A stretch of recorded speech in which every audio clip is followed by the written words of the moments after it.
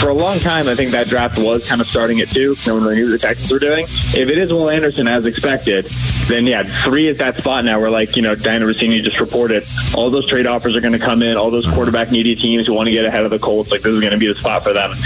So now 3 becomes a really important spot. Ben Solak from The Ringer, who joined us earlier today, talking about the Cardinals at number 3, potentially becoming a very important spot early in tonight's draft, and teams maybe trying to move up to number 3.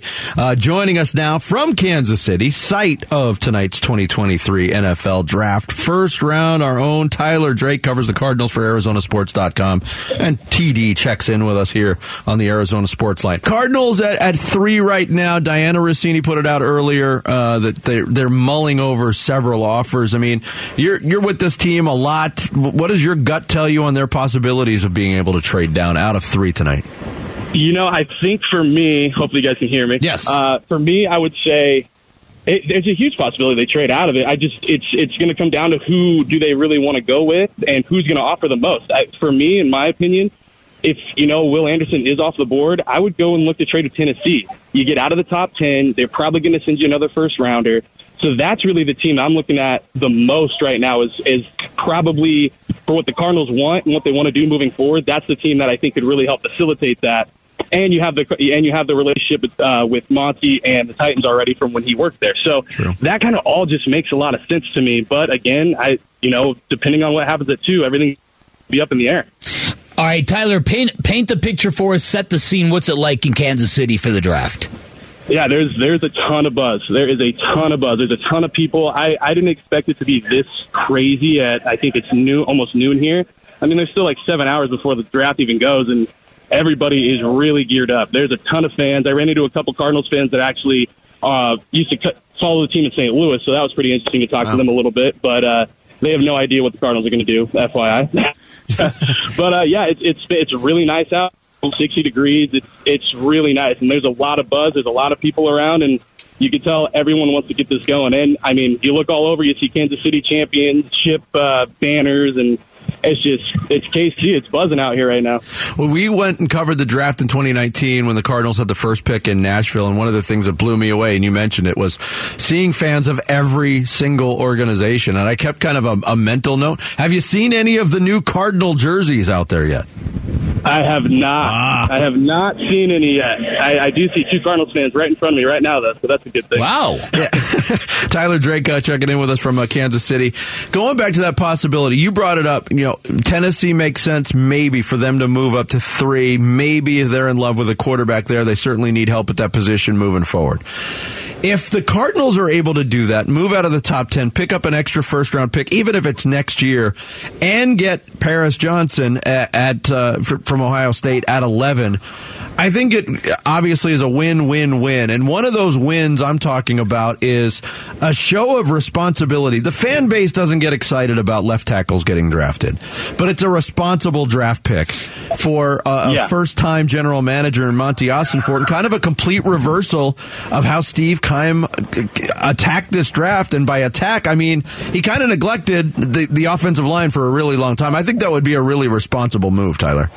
Yeah, I think that would make a lot of sense. And you got to take into account Kyler Murray. You got to take into account his health. You got to take into account what he wants. I mean, if he needs another reinforcement, he needs another bodyguard in there, you got to look at that. And if he's really high on a guy like Paris Johnson, and you can get to that spot and he's there at 11, I think that's a great thing. I don't think Paris Johnson should get taken at 3.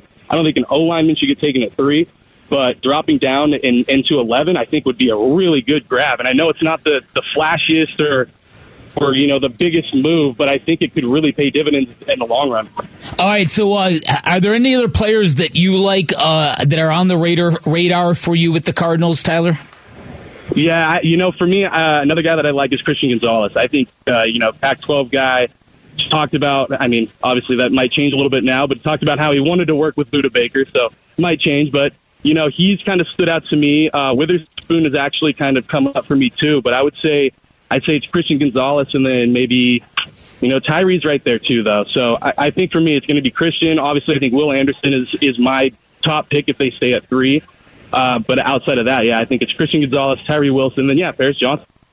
You mentioned another situation that the Cardinals are dealing with right now, and something that could be that unfolds tonight, and that's the trades of veterans. DeAndre Hopkins, I think we're all in the same boat, probably more likely to be traded, but the Budda Baker situation is an unfortunate one because he's a fan favorite. He's the defensive face of this franchise and a guy who sets an example.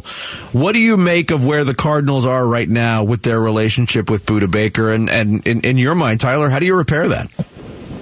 Yeah, I feel like as soon as we get to the point of like, hey, when you get the trade talk out there on social media, I feel like that's kind of the nudge that players like to give teams of like, hey, let's figure this out or it's go time. So they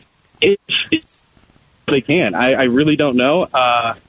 And here's the other thing too. I mean, we talk so much about building this culture for the team moving forward after what we saw in the past. And obviously Budda Baker was not a problem of the culture in the past, but you also have to look at it and say, hey, if this guy's going to come out and be like this with the new regime, new everything, is that really the kind of culture you want to be fostering in the organization when everybody's coming in pretty much brand new? So I think that's something they've got to consider. I think they could get a decent haul for him. I don't know what that would look like, maybe a second rounder, which seems crazy to say that, but I think that's just where everybody is in the market of trading right now.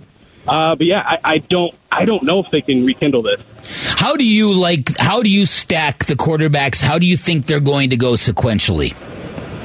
Well, I think Young goes one. I'm going Young, and then I'm going to go.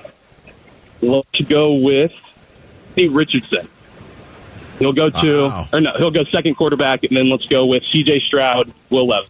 Interesting. I think you might be right. I think that might be my order as well. Yeah, Richardson. And I'll give you a little tidbit that I caught on the plane. Actually, spoke with some family members of Bryce Young who were very excited about the possibility of him going one, and didn't really tell me a lot, but you could tell that they were gearing up for it to be a party tonight. Ah, gotcha. Yeah, look at that. All right, Tyler, thanks for checking in, man. Appreciate it. And look for Tyler's coverage from Kansas City on ArizonaSports.com. Be well, Tyler. Thanks.